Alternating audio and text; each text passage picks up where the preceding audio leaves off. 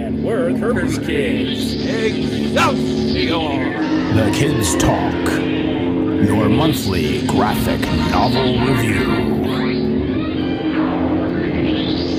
Welcome back, kids, and thanks for listening as we present our June graphic novel of the month, Chase. Chase was a comic book series published by DC Comics. It was written by Dan Curtis Johnson, illustrated by J.H. Williams III, and inked by Mick Gray. It lasted 10 issues, including a special number 1000 issue. The character of Cameron Chase first appeared in Batman, issue number 550 from January of 1998, and was written by Doug Moench and drawn by Kelly Jones. The Batman appearance was used to promote this upcoming series of Chase. Now, the original Chase series was reprinted in a graphic novel form, all 352 pages, in December of 2011, and that is what we read. And here to review Chase with me is a big fan of that series and the person I need to thank for recommending this graphic novel, JJ. JJ, how are you? I'm doing great. I'm so glad that we got a chance to take a look at this, that you were open as a suggestion. This is one of those gems that I wish it had gone on longer, but hey, at least we got 10 issues out of it, which makes for a great graphic novel. A fantastic graphic novel format. And frankly, I think it's a crime that this series didn't have a greater life than it did, because it is so original. A fantastic take. And of course, we'll delve into those specifics here very shortly. But JJ, what I'd like to do is open up with a little Kirby kernel, a little kernel of knowledge about our namesake Jack. Hey, Wilford! Fire up the tractor! Time to harvest another Kirby kernel! Now, in our Kirby kernel, we like drawing comparisons or a common thread of a particular work, a particular author or illustrator. And in this Kirby kernel, we're going to focus in on crime comics. Since we're talking about a detective here, an agent here in Cameron Chase. Now, Jack Kirby and Joe Simon created hard-boiled stories about crimes throughout the ages for Crestwood's Prize Comics imprint in 1946. And after a first story in Treasure Comics, they filled the pages of Headline Comics, Justice Traps the Guilty, and Charlie Chan throughout the rest of the decade, introducing characters like Red Hot Blaze and, of course, Charlie Chan. By 1947 and 1948, they were doing crime stories for Hillman's Real Clue Crime Comics as well. So, this is indeed a genre, even though it is superhero adjacent here, that Kirby was intimately familiar with, and one that I think he would have been quite proud to have said, wow, this is a pretty creative way to have blended the superhero genre with the crime or detective genre. Absolutely there. And you called it very aptly described as superhero adjacent. I mean, it's soundly grounded in the DC universe, in the world of superheroes. And our main character here, Cameron Chase, is interacting with these superheroes on a regular basis. So definitely something where it's kind of the best of both worlds. We've got some crime and action and investigative, focusing on the investigative side of things, and we've got the superheroes as well. Now, there is a little bit of an overlap here, and I'm trying to see which issue it was. I think it's in the 5th issue, or the 5th chapter in the trade, where there's a flashback story where Chase is talking about her encounter with this cultist, this cult organization. It seems to form a lot of her background. And I believe the character in there is meant to be, isn't it Clarion the witch boy? Yeah, indeed. So that is one heck of a callback there. Right. And even in that, he's like thinking that Etrigan is the one behind everything. So we've got another call out to another great Kirby character. So fun stuff here, and definitely the creators of this this comic, know their history, know their lineages of heroes and villains enough to, do this little homage or issue dedicated to one of the characters from Kirby's retinue. Yeah, and JJ, that is a great pull here from that 5th chapter in this graphic novel, and one where I smiled when I first saw that, and I was debating back and forth what to throw into this Kirby Colonel. Went the crime route here because we have done and covered Etrigan the Demon, and have mentioned him before, but it is great to see this direct Kirby connection within this series and the invoking of that particular character. And again, the nice thing about the history about DC is that you can always pull on those strings and that heritage there. And someone who was really good at doing that was Neil Gaiman also. So that's actually a big tip of the hat here to the comics knowledge of one writer, Mr. Dan Curtis Johnson. And with that, JJ, let's head over to a little creative chatter about our writer, Dan Curtis Johnson, and our illustrator, J.H. Williams III. Whoever is this artist and this writer, I must meet them. Creative chatter. All right. Our writer, Dan Curtis Johnson, is an American programmer and comic book writer. And yes, we're talking computer programmer. Known primarily for his creation with J.H. Williams III of the DC Comics series Chase, numerous Secret Files stories, and for having converted the character of Mr. Bones from a former low-level supervillain to a high-level bureaucrat of the Department of Extra Normal Operations, which was also created by Johnson. Gail Simone, the famous comic book writer Gail Simone, has described him as belonging in her personal Hall of Fame. She thinks that highly of Dan Curtis Johnson. And, for a very limited career, JJ, I have to say, Dan Curtis Johnson left one heck of a mark. I think that the work that Dan did on the Secret Files stories really shows his understanding and depth of knowledge regarding the history. And I think that's what he was tapping into with this series, kind of playing in the corners of the DC universe that didn't necessarily see a lot of light. So it was definitely fun to experience this series through his writing, through J.H. Williams' drawings. Yes, and JJ, as we look at J.H. Williams' drawings, why don't you give us a little bit on his background? Absolutely. So Jim H. Williams III began his comic book career in the mid-1990s, penciling Death Wish for Milestone Media. He then did DC's short-lived Chase title, which he did with D. Curtis Johnson. He formed a team with inker Mick Gray, working together on the Elseworlds graphic novels, Justice Riders, and Son of Superman.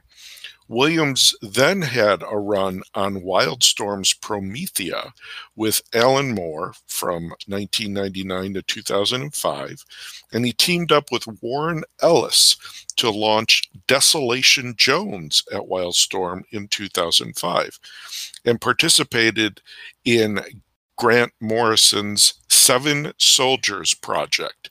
He has additionally done art on Batman and Jonah Hex before becoming a regular artist on Detective Comics with writer Greg Rucka in 2009.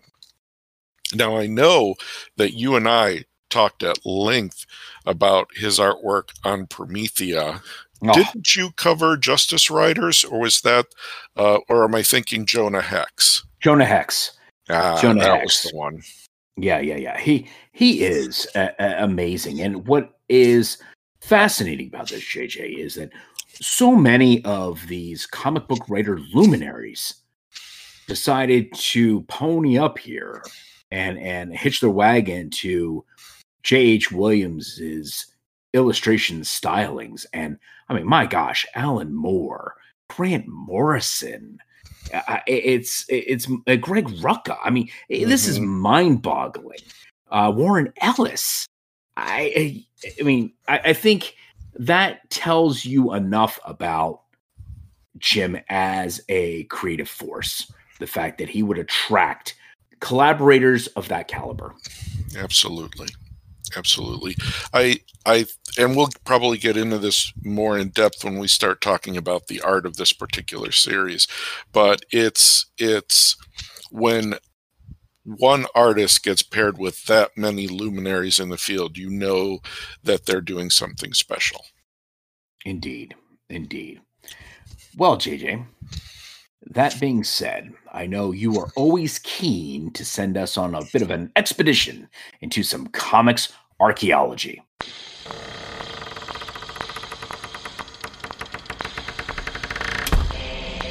I say there, good man. What shoes have you found there? Comics archaeology. Absolutely. Now, this time round, I thought there's two things of, I think, importance when we look at this particular series. One is kind of the subject matter and what's happening here, primarily that of covert government agencies. And the other one is looking at the timeline of when this story took place, which was towards the end of the 1990s, 1998 to be exact. The entire series fit within the calendar year of 1998, including the first appearance of the character in Batman 550.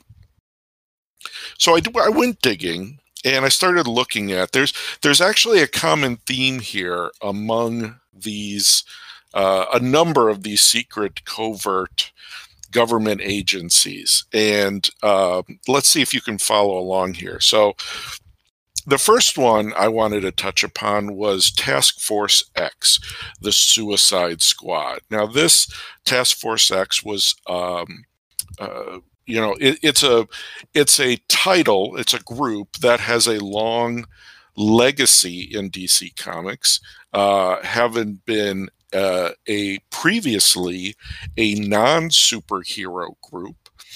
They were, a bunch of, rejects and prisoners that were pulled together to, kind of like the Dirty Dozen. They were pulled together to do, operations that the government didn't want to get its hands dirty on. Well, Task Force X has become a very popular group, given the different personalities that ended up showing up in there. And this was a group that was formed by Amanda Waller. Now, Amanda also formed a independent arm of Task Force X, and this was known as Checkmate. Now, Checkmate, if you want to think of them, they're kind of a SHIELD-like organization where they're non-powered operatives, and they do these clandestine operations and investigations. Finally, as you pointed out, Mr. Bones, who has risen to prominence as a result of this series and Dan's work on him, is the director of the DEO and reports to the U.S. Secretary of metahuman affairs in the DC universe, which originally was Amanda Waller. Do you see where I'm going here? Oh yeah, all roads lead back to Waller, and it's and it's interesting and not surprising at the same time that the DC extended universe or the DCU also, or now whatever James Gunn is going to call his iteration, I can't help but think that all roads will also lead back to Amanda Waller. She is such a central figure in bridging the worlds of superheroes, metahumans, and villains actually here, particularly as it relates to her Suicide Squad. Absolutely here. And the character of Amanda Waller was originally created by John Ostrander, Len Wein, and John Byrne, and first appeared in Legends #1. So this is 1986. So this is, I think, a year after Crisis on Infinite Earths. And this was one of the first crossovers, or, the big events where it touches every book in 86. So the first one after Crisis on Infinite Earths. Now, what I think is interesting is her character is one that has not only appeared in any number of DC-related comics, but also DC-related television. She's made an appearance in the Arrowverse. In film, she has been in. She's been a character in several of the films. Obviously, in the case of Task Force X or Suicide Squad. And then finally, in video games, she's made an appearance in the video games as well. So for a character that, when it comes to historical point of view, has only been around since the mid-'80s, this character has incredible staying power. And I think it's because she's one of those protagonists you love to hate. And one of the biggest things she has is this animosity, or this, butting heads relationship with the Batman. And I think we'll see that come to bear here in our story. We'll get to the story in just a minute.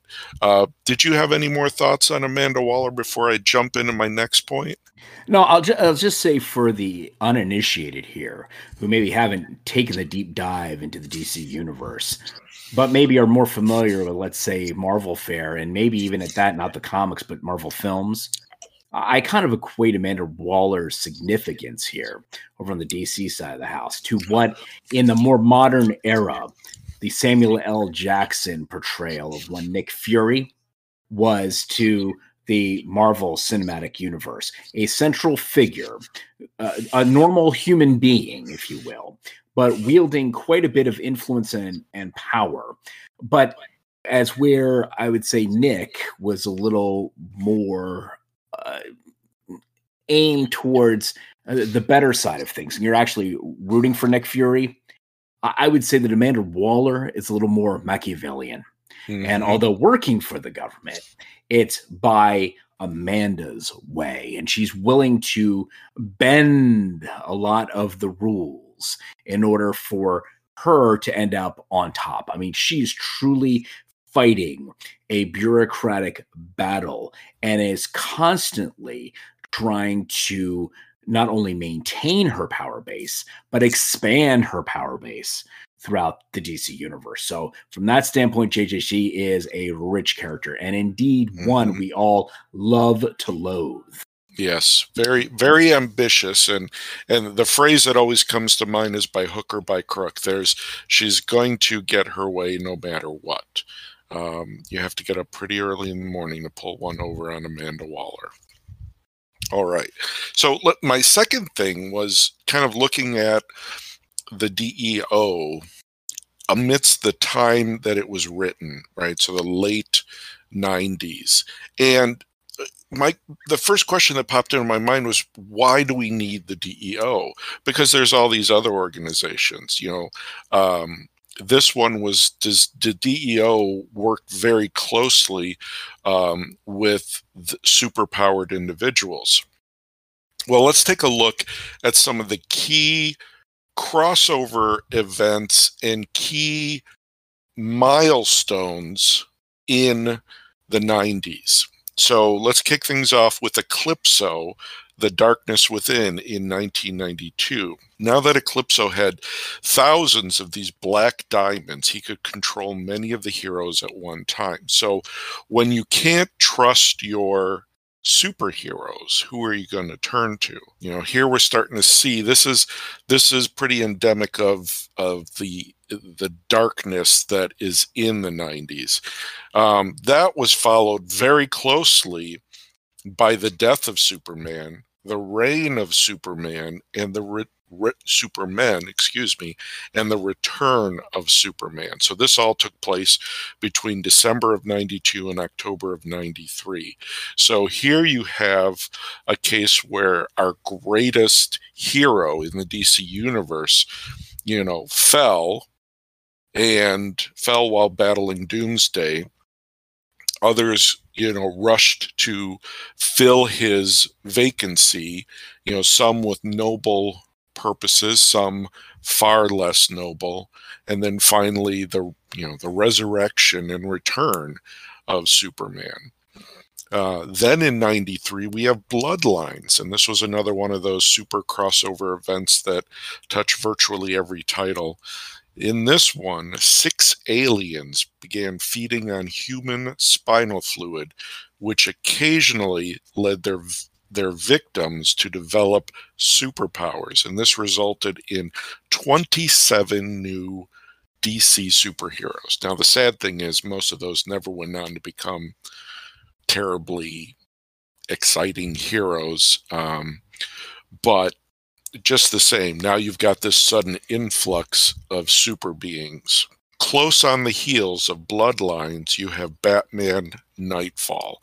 And Nightfall is actually the larger story arc that took place in Batman, which is Nightfall, where Bane breaks Batman's back. So like Superman, we have another of our triumvirate falling here.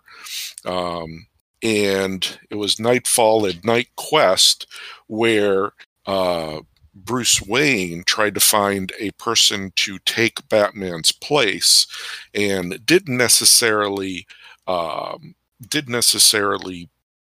pick the best person. There were some issues there. And then finally the third one, which for some reason now I'm blanking the name of, where we come to a resolution where, Bruce Wayne Batman comes out of this essentially transformed and becomes a better Batman for the time that he was incapacitated.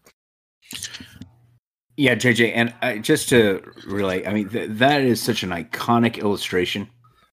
The Bane breaking Batman's back, and really, as we're establishing here, this trend of DC to place their 2/3 of their trinity here in dire peril. We're killing off Superman. We're breaking Batman's back. Okay, what is going on here? So indeed, some dark and perilous times ahead within the DC universe. And actually, it only gets darker. Yeah, it doesn't end there. Because right after that, we have the Emerald Knight in 1994, where Hal Jordan becomes Parallax. Now, there was probably no darker moment. Now, in both instances of Superman's demise and Batman's incapacitation, they both were able to return to their former glory, shall we say. But here, in the case of Hal Jordan, he is just consumed with the bitterness of not being able to save Coast City and lashing out at not only the Green Lantern Corps, but the Guardians of OA as well. And, then finally becoming or being consumed by the Parallax entity. So that was 94.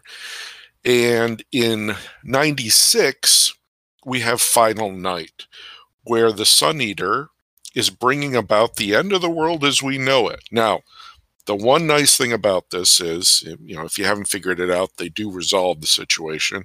But Hal Jordan is redeemed in this one. Hal Jordan is able to be redeemed. I think there was just such backlash at the turn that his character took, that it was definitely something to bring back, to lighten everybody's heart in that respect. Yeah, and JJ, if I'm not mistaken, right around this time, did we then have the emergence of Kingdom Come? So we started to see an upswing, even though that was an Elseworlds title, an upswing here by fandom saying, yeah, you know what? We've gotten pretty dark here. We'd like a little more light back on the subject. We kind of like our superheroes, and if there's any way in which Hal could maybe come back in a better capacity, could you maybe work on that? And, as DC tends to do, no one's ever fully dead. No one's fully given up on as far as their conversion is concerned. There's always a creative way back and Absolutely. to appease the readership. And indeed, DC did come through with that. But they were on one heck of a run here as far as their titles garnering sales. I mean, the death of Superman was massive. When you look at Bane breaking Batman's back, that sold extremely well. So these events, though DC has been accused of event fatigue, particularly as it relates to, okay, what's the crisis du jour for this year? They at least here found a way back. And I was happy to see that. And that's even coming from me, who I'm not the biggest Hal Jordan fan. I'm more of a John Stewart fan as it relates to my Green Lantern. But I have to say, this was artfully done. But as you said, going through all the grittiness of all these different series here, this is really teeing up Chase very well. Yep, absolutely. And you're absolutely right. On Kingdom Come was 1996, so the same year of Final Night and the redemption of Hal Jordan.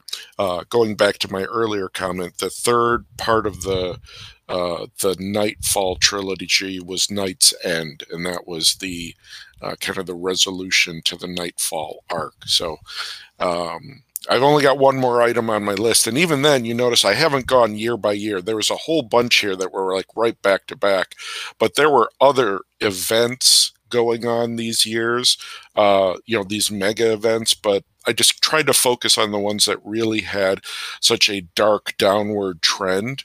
The last one actually takes place after Chase, which is Batman No Man's Land, which after the cataclysmic earthquake, which nearly destroys Gotham, it's a year-long crossover event that took place across all the Batman titles. So here you've got this DC universe that to me just feels dark and heavy, and it's kind of the who's watching the Watchmen situation. So it seemed like in 98 was the perfect time to bring in the DEO as an organization who works with and, in a sense, kind of investigates the goings-on of superpowers in their world, in their United States. Yeah, JJ,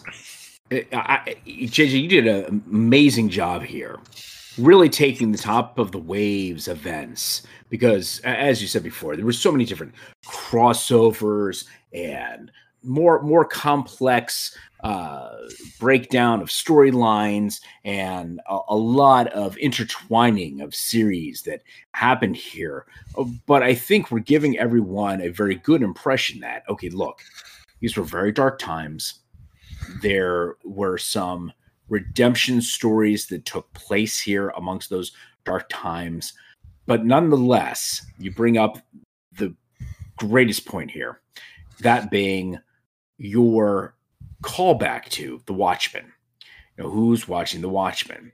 Well, in this case, you have one Cameron Chase coming to the scene.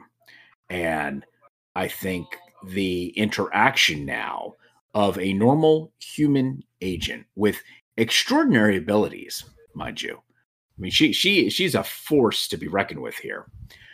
Ends up creating a new dynamic for these superhero comics, these traditional superhero comics, to have to address, and in a great way. So where you started to see the Valiant comics in the 90s and this trend towards street dark grittiness happen, DC said, okay, not only can we go there, but at the same time, we can present you with a very compelling female protagonist who can hold her own and go toe to toe with these metahumans and superheroes. So from that standpoint, JJ, thank you for bringing up all of these events, because I think this so beautifully provides that rich context from which Chase would be birthed. Always a pleasure. And with that, kids, let's head over to our literary aisle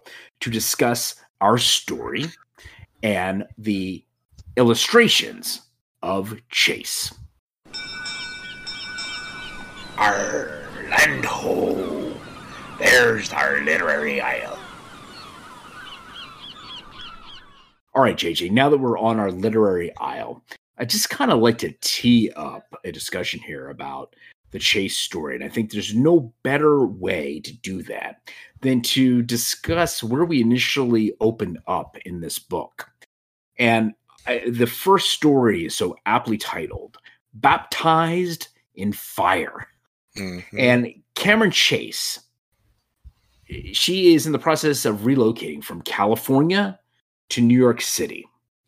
And she begins her first day as an agent for the Department of Extranormal Operations. And she meets Field Commander Sandy Barrett, who immediately assigns her to a case in Daly, Ohio. So she doesn't even get an opportunity to kind of get comfortable there in the office in New York. No. She walks in first day, and guess what? You're heading out to the field. I was like, okay, this is good. So this does not in any way, shape, or form drag at all. I mean, you are immediately immersed into the story. And what I found, JJ, from a mood perspective, is this immediately felt like X-Files to me. I had the theme of the X-Files going in my head as I'm watching Cameron Chase, gallivant across the country, going to the latest hotspot of what she needed to deal with as it related to metahumans and do her thing. And from that standpoint, this is definitely a product of its times, story-wise. And again, very grounded and rooted in real life. And when we're talking about Cameron relocating, she has a boyfriend. Well, that impacts the boyfriend. And I think he's a computer programmer. So there you go. That's not far-fetched from one writer here, his background in Dan Curtis Johnson, and them having to navigate their own relationship, their personal life, and then the impact of the professional life having on that relationship. It makes this very real. This is a side of characters in superhero comics that you normally don't see. And this is really refreshing because it truly is a mashup between a detective comic, a thriller, and a superhero comic. And this is not an easy thing to do, to blend these genres together and come out with a very compelling story. And I think that this team indeed did this over on the story side of the house. And that's just my general impressions there. JJ, what are some of your general impressions of this series as it relates to the story and story arcs? Well, I think you really found a great touchstone in the X-Files feel. And there's several things in this that parallel to the X-Files. So first off, the number of unknowns, right? There's the feeling that there's some sort of conspiracy going on, in the sense that in Cameron's case, she has some unresolved issues in her past that only slowly get teased out as you go through the stories, through flashbacks and discussions with other people in her life.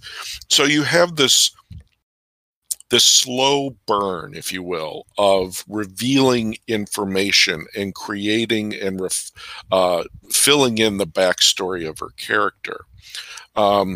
The other side of this is the mysterious person behind everything at the organization. There are several appearances where you hear the voice of the director, and you make reference to the director, and you see a silhouette of the director before you actually meet the director. And then it's revealed that the director is none other than Mr. Bones, who was a small-time villain at one point, and now he's put in charge of this organization. I mean, here's a guy whose very touch is, he has like a cyanide touch which can kill you. I mean, imagine having him for a boss.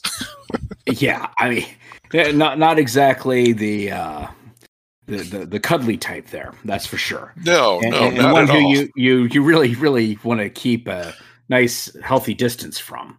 And honestly, it's a huge juxtaposition because you've got, again, this exceptional human being without any metahuman powers that you can readily see, right, who is thriving in a world that is just riddled with this metahuman challenges. And on top of all of this, she's working for an extra normal boss who's heading up this department of extra normal operations. Yep. Wow. Well, and that's another mystery, is like, is she powered or not? Right? There's a question there. There's an unknown there. And again, right, that's what Dan's doing. He's teasing out the background, and what he does is he always teases it out around these really big set pieces. So in the first one, it's about this, essentially this person who can set fires, escaping custody, and wrecking havoc. And how is she supposed to deal with this? She actually feels and seems overwhelmed at times with this. I mean, the very next issue, she's having to command the Suicide Squad on a operation. And of course, the one thing that they're trying to do is get away, right? They want to escape their bonds. And she's put in very tough situations, and she manages to come through it pretty well in all cases. So there's a tenacity to her character, and like you said, a groundedness, which you get a lot of that through a little bit of the slice of life stories, where you're meeting her friends, her family, people that have worked with her, and then learning more about her background and why she's prejudiced against superheroes. So I think it's a very intriguing read, and I'll tell you why I think it failed in the long run. If you look at the first cover, and anybody who doesn't have the book can do a search for, Chase DC #1 cover. She's posing in front of this wall of monitors, and on all of the monitors are different heroes and villains of the DC universe. And in some cases, you're seeing, I think it's Wally West as the Flash at this time, if I'm remembering my history books. Yes. He's pulling his cowl off, and I think Wally West was one of the superheroes who did not have a secret identity at that point in time. But you've got pictured here Deadshot, and you've got the Clock King and the Huntress, and Martian Manhunter, and Catwoman, and Green Lantern. So the tagline at the top of the comic is, "She tracks the world's most dangerous prey," giving you the impression that she's hunting or chasing superheroes. And I think what actually ends up happening is she ends up working with them in a lot of cases, babysitting them in some cases, and then dealing with other instances where she's involved in international endeavors. So I think it was kind of a bait and switch. I think they were really kind of selling one thing and giving you something else. Now, that something else, I think, is still a really interesting story, very interesting characters. I love the artwork. I love the pacing. I would have loved to have seen where they would have taken it, but that sadly was not to be. Yeah, JJ, I think you bring up the most salient point about this series in the portrayal there of that first cover and the expectations for the readers.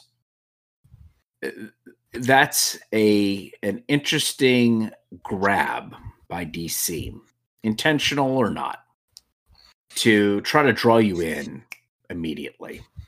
Mm-hmm. But I think the power in this whole series was a theme that was even greater, and one where you as a reader have a lot of empathy, actually, for metahumans that are adolescents who are just discovering their powers. Mm-hmm. And Cameron being sent in to try to mediate situations when that new metahuman who just realized they have powers can't control them. That's an amazing spot in someone's life who would have that issue that they're trying to tackle. And that is just so rich with natural tension, great storylines. I mean, there's endless possibilities here of the situations that you could put one Cameron Chase in, and then adding on top of that the huge mystery of why in the world does this dedicated agent who wants to see metahumans controlled and to bring some sense of order to the world, so consumed with loathing them. What happened in her life to change her or not, or to develop her into this type of a person who is so massively biased against anyone with powers? Now, what's interesting in the book is her interactions with one Bruce Wayne and Batman. Exactly. Because there you have, what's Bruce Wayne's greatest superpower? He's rich. But putting that aside, he is the world's greatest detective. Mm-hmm. He's in a similar line of work as Cameron Chase. And what's beautiful about how Cameron Chase was written here by Dan is that she goes toe to toe and can hold her own with one Batman. So, that's not here on this page, on this front cover. But man, once you get into the stories, there is more than enough to hook a reader in for a longer term journey when you're bringing this amount of complexity, angst, in some instances, a natural conflict here, tension it's got it all from that standpoint. It really does. So yeah, I tend to agree with you, JJ. In the long run, there was some miscommunication on DC's part as far as how to properly market this book. But boy, if you gave this thing a shot and you read it back in the day, I can't help but think that you'd still be a fan today. And Absolutely. indeed, you are, and that's why you read this. Exactly. Which is awesome. I mean, this is just such a hidden gem. There's one thing I want to follow up on before we dive into the art, and that is there's two issues, issues 7 and 8, where she is dealing with Batman, right? And so she's sent to Gotham to follow up on the appearance of these sort of indestructible demons, like they're just popping up, and are they magical? Are they mutants? Or what are they? But then she's given this secondary task of, while she's there, she's really supposed to be finding out who the Batman is, right? So here's where you get that head-to-head, and it's such a wonderful game of cat and mouse. What does Batman know? What does Chase know? How do they try to one-up each other? And it's masterfully done. It's just so masterfully done. Those two chapters, or issues within the graphic novels, is just, those are the high point. And I think that could have been what this series was.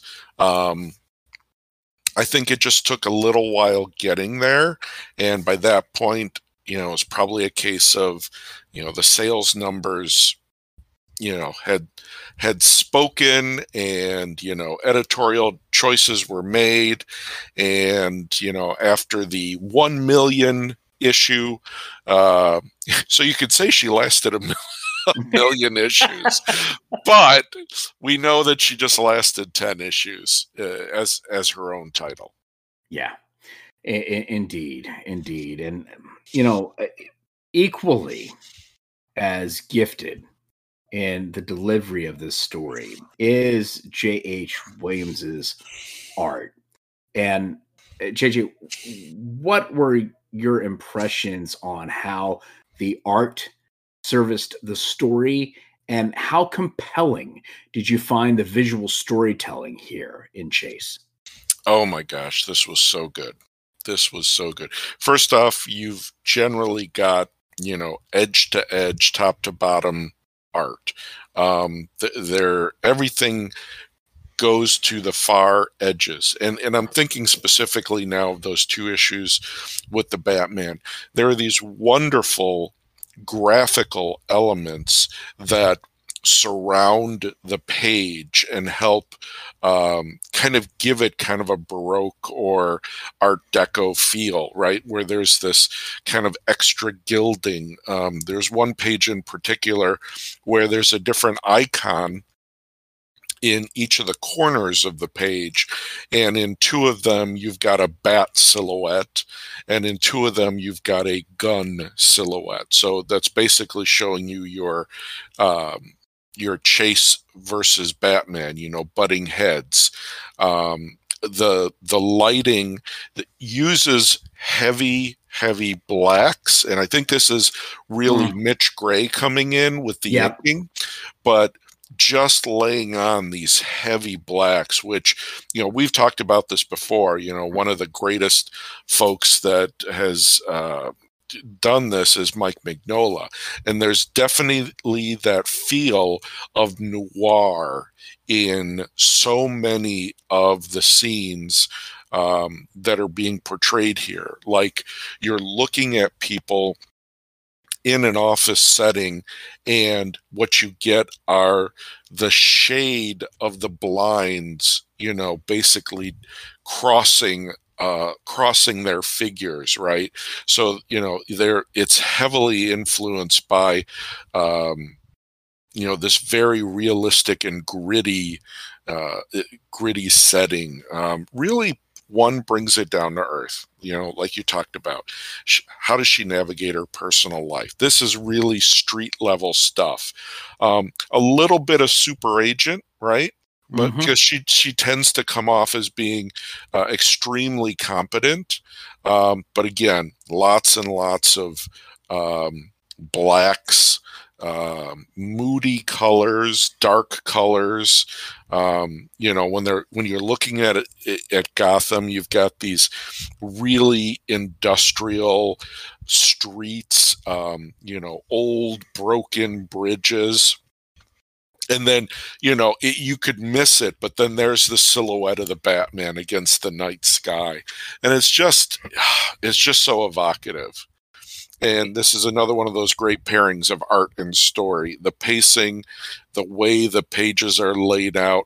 It's not 6 panels per page, 4 panels per page, 8 panels per page. It's, chaotic at times. And if there's a lot of action, then, the panels, are at an angle, or, they overlap each other like Polaroids. It's really a great rendition here. Yeah, JJ, I almost equated it, frankly, to almost a stained glass effect, honestly. Just in the layouts, mind you, okay? Because the renderings are quite crisp. So for our listeners, I don't want them to get the impression that, okay, all of a sudden we're taking Hellboy art styling and that's what this is. No. The shadowing is very reminiscent of it. The gilding, like you said, is reminiscent of it. But this shadowing of the Bat story arc itself just sets a whole other tone to this series that, tells you as a reader, this is pretty important. You better pay attention because this is going to get interesting really fast. Particularly the more that Cameron Chase gets to know Batman, I feel, not only through the portrayal and the art, but through the dialogue back and forth, that she starts to understand him and actually like him in some instances. That they are almost kindred spirits, although they're serving different agendas. Because very clearly Batman has his own, and Cameron's there, like you said, almost like a double agent to say, okay, look, Batman, we're both after the same thing. Let me work with you. But also knowing that she has that agenda to find out who in the world is this Batman. And if we need to put a kibosh here on his activity, we want to know as many strings that we have to pull as possible.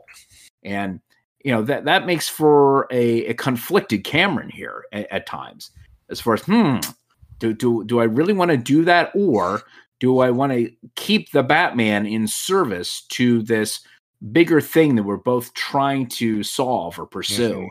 And I love that. You are absolutely right. That dance is exquisite and wonderfully captured here in the artwork. I can't say enough for what Jim Williams did here. And again, I think we're giving proper due, and we most likely should have profiled him too in our creative chatter. Mick Gray, yes, his contributions here cannot be undersold or be underestimated. His presence is just so important. Yes. And to contrast that, J.H. Williams III takes the look and feel of the story and makes it specific to that story. So we talked about this kind of, Art Deco style in this 2-part, shadowing the Bat storyline. Earlier, there's a 2-part story, and this is the one where she's, leading the Suicide Squad. There's a intelligent virus or a self-aware virus that is awakening in a South American country, and all of the stylings of those pages, the borders have the trace work like you would see on a motherboard. Yes. And it reinforces the theme, the story. It reinforces what they're dealing with and really sets a tone. And this is the same artist who, will later be doing these dark, ominous, film noir style versus this kind of suspenseful, almost alien-esque. And I'm talking about like the original Alien movie, where it's that dark, creepy, like what is this thing that we're dealing with here? And just does a wonderful job. And the covers are they grab your attention every time. They're graphic, they're interesting, they're dynamic. It's a lot of fun. Yeah, it is a lot of fun. And JJ, the thing that I love about the paneling here is the free-form nature of it, but all servicing the story. One of the best full-page illustrations is of Cameron there leading the Suicide Squad, and her hand is reaching out through what appears to be some sort of ring as she is falling off a cliff down into a river. Mm-hmm. And it is breathtaking. It is such a powerful illustration here in sharing her absolute sheer terror and the fact that, oh my gosh, I'm heading down this descent off a cliff into a river, and meanwhile I've been separated from the Suicide Squad up there, who we all know their number one thing they want is their own freedom. Exactly. And Cameron saying, you know what, I can't trust these metahumans. Oh my gosh, if I lose sight of them, will they flee or will they come back and kill me? You just don't know. But boy, he really captures just the sheer terror in her face as she's falling, and then also realizing, I've lost all control. Yes. Well, and another thing about that series, and you talked about she's framed in this ring, and Yes. the ring is a repeating motif because this virus, sentient virus thing that's awakening, has a camera eye. So, you're getting the sense that you're kind of seeing this through this creature's eye, where they're almost omniscient and can see things everywhere. So again, it reinforces the theme that is a great strength in the story. So it'd be curious to see, and I know we've kind of peeked behind the scenes and seen how the sausage is made, but it would be interesting to see how Johnson and Williams work this out. Was this a case of Johnson, like Alan Moore and other writers, had a very particular vision that they were trying to achieve, or was there sort of this symbiotic relationship, much like Mignola and some of the artists that he works with, where he can just say, okay, 8 pages of fight scene, go. Right. What was it between these two artists and creators? Yeah, I would have loved to have been a fly on the wall for that one, for sure, because they are really working in harmony here, and it is amazing how powerfully these illustrations work on multiple levels, as you've just pointed out here, from the circles to then head over to the Batman one. All of that gilding and the edge work there and the shadowing, and yeah, it's pretty amazing. It is the attention to detail with the thought involved to convey these story ideas and hammer home where this story is trying to take you. It is really, really, really great. I can't say enough positive things about Chase in just this sadly 10 issue series. Yep. Well, it was a good read. Absolutely. I am Dungeon Master. Absolutely. So, JJ, when you were reading Chase, did anything come to mind with regard to role-playing game inspiration, where maybe this facet of the DC universe could reside and maybe thrive around a tabletop role-playing game table? Absolutely, and I'll share really quick one of my role-playing experiences. I had a friend who ran a game of DC Heroes for us, and I'll talk about DC Heroes in just a moment. But in that game, we were members of the newest iteration of the Suicide Squad. So instead of us taking characters from the books, everybody created their own new characters and a backstory for why we were part of the Suicide Squad. And it was a lot of fun. Let me tell you, it was a lot of fun.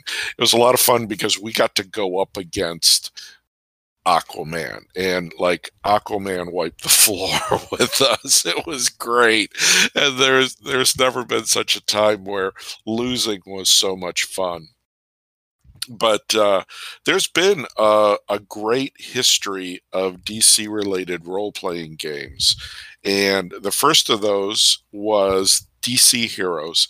It's out of print. It was a superhero role-playing game set in the DC universe and published by Mayfair Games. And that came out 3 editions in print. Now, as part of that, as part of the DC Heroes line, they released a standalone role-playing game called the Batman role-playing game in 1990 or 1989, and now it only focused on Batman and Gotham.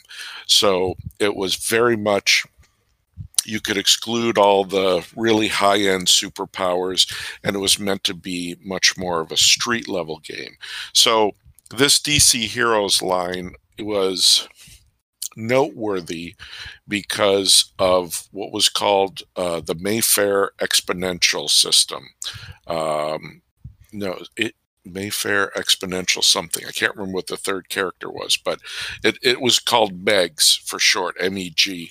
And what it did was, how do you represent it? It tried to solve the problem. How do you represent a game in which you can have both Robin, the Boy Wonder, and Superman acting in the same scene? How do you handle that range of power? And essentially what they did is they created a scale that was exponential in value, meaning each value was twice the value as it was before. So 2 was twice as powerful as 1, 3 was twice as powerful as 2, and so on.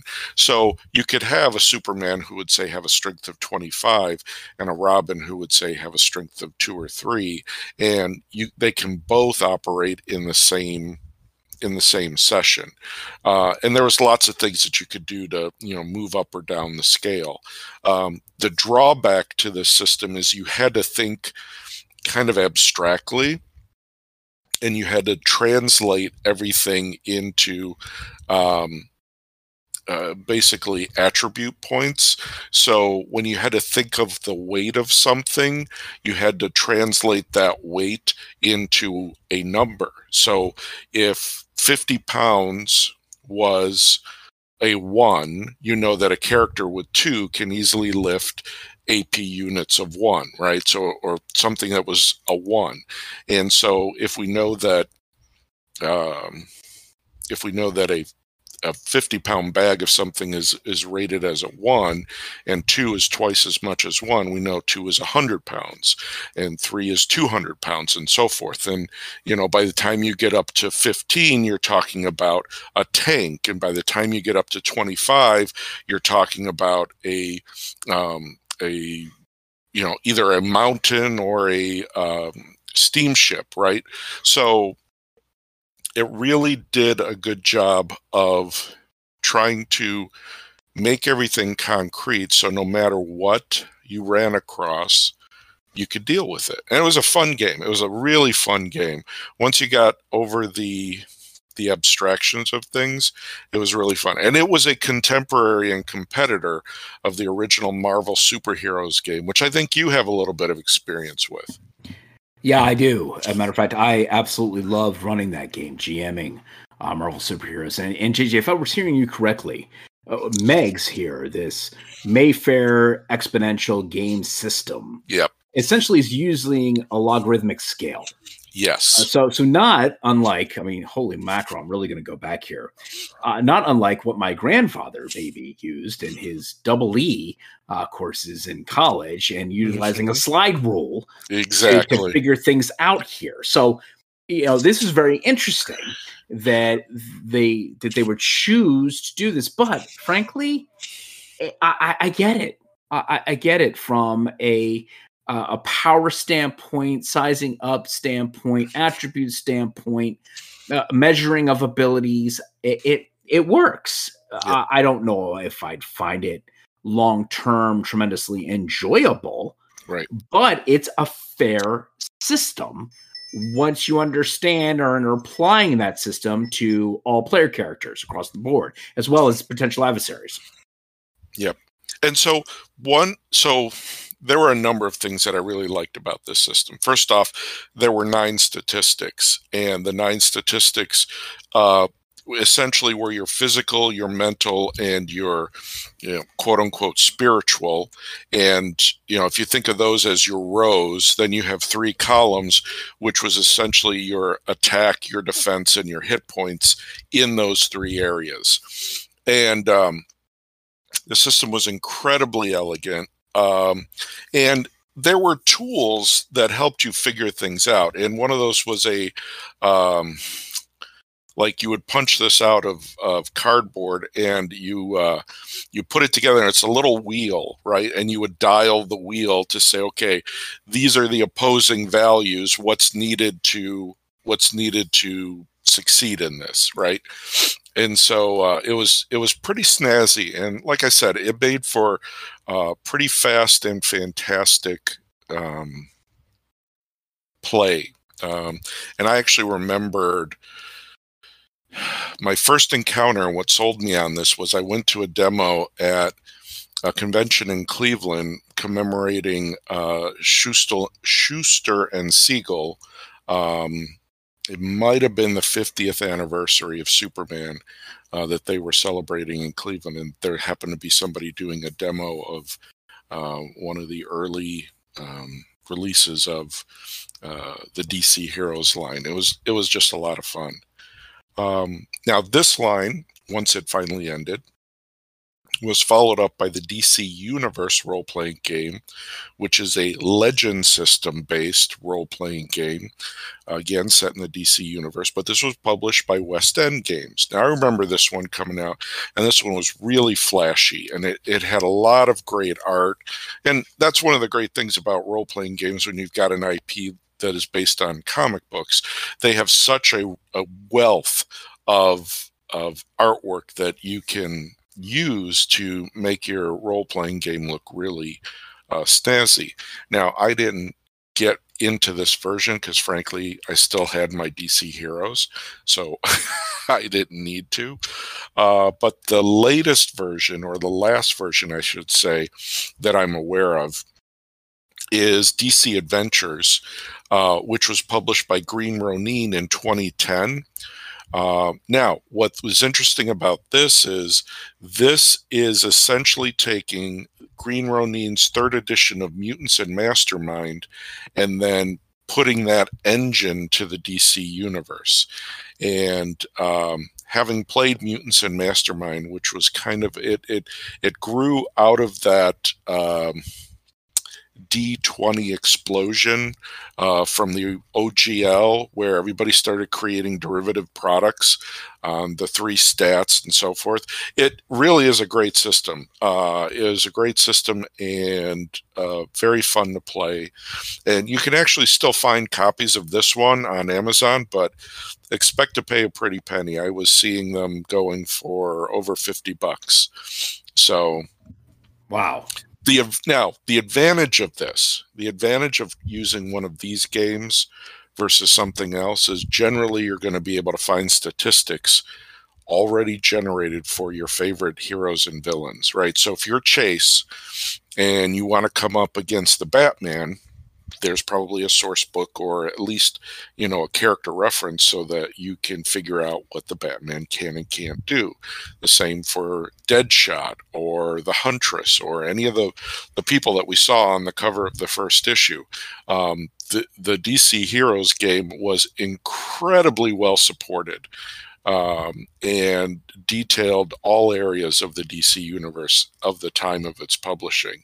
Now, if you were to do this, say, in Marvel Superheroes, even though that game is no longer in print, I know that their website, there's such a community around it that still loves that particular game. And there are people, and this is probably true of most of the other Heroes game systems like Champions, where people have statted out various characters in that particular system. So I don't doubt that you could find the Batman statted as a Marvel superhero character with fighting, agility, so on and so forth, as opposed to the way they're described in DC Heroes. Wow. I mean, JJ, you've really given us a lot to contemplate here in being able to take what we experienced here in the comics and almost bring Chase back to life. And I really, really love your reflections here on both DC Heroes and also the West End Games system and that the Mayfair Games Meg system is also tremendous. And again, having a fan base that already has statted up both your heroes and villains, it is critical here towards expediting your enjoyment around the table. And from that standpoint, these all sound like that they were back in the day properly supported, and that there were indeed good fan bases that were there growing the game, which is what you want to see ultimately. So with that, JJ, how would you wrap up here our Chase reading experience, and who do you feel Chase is geared towards from a readership standpoint?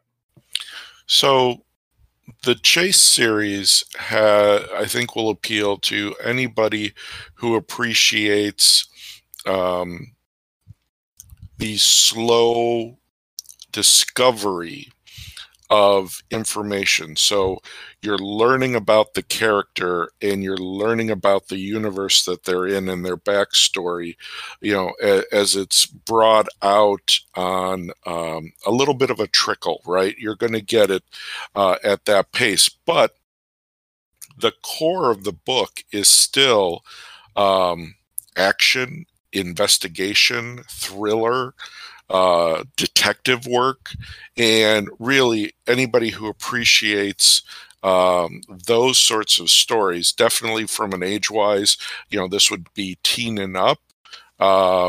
There's some, there are demons, there's obviously a lot of violence in this, but it's done in such a way that it's not gratuitous. I think it would be, very much like Oh, I'm watching Alias now, and that level of excitement that happens when you're on a mission and that tension that you get when you're trying to figure something out. So, yeah, I would definitely give this to, if you like X-Files, you probably enjoy this as well. It's not going to be like your A-list superheroes. Really, you're going to be on the fringes of the DC universe. But I think it's exploring such a wonderful place here that I think most folks will be able to find something that they like. Yeah, and JJ, I think you very well teed it up as far as fringes of the DC universe, because you do get the occasional visit by a luminary such as Batman, but you're not going to get the A-listers here. But what you do get is a very messy, complex world that Karen Chase has to navigate through, and from that standpoint, I don't think you could ask for a better environment to really draw you in as a reader. And if there's one thing that can be said about this series, it is not dull. It is not boring. You are never put in a position where you feel the story isn't advancing. So when JJ is referring to a slow burn as far as reveal is concerned, I think it's done in such a good way that it just adds tension, almost a thriller element to it as to, okay, when's the next shoe gonna drop? When are we gonna get that next little nugget or insight into what Cameron Chase is as a person? What makes her tick? Why is she the way she is? And genuinely caring about her by getting to understand better her everyday life, her everyday struggles, all of the different things that she's balancing between her personal life and her professional life. And then, of course, those pesky metahumans who always seem to stir things up in the most inconvenient time in her life and completely throws her life then into chaos as her boyfriend, who is pretty happy just being a programmer and hanging back, lives with the lifestyle that she has chosen for herself, which is pretty fast and furious based on the missions that she sent in and where she is having to go to the next hotspot to intervene. So it's really, really good. Amazing writing and visual storytelling. I wholeheartedly concur. We're Kirby's kids. Excelsior!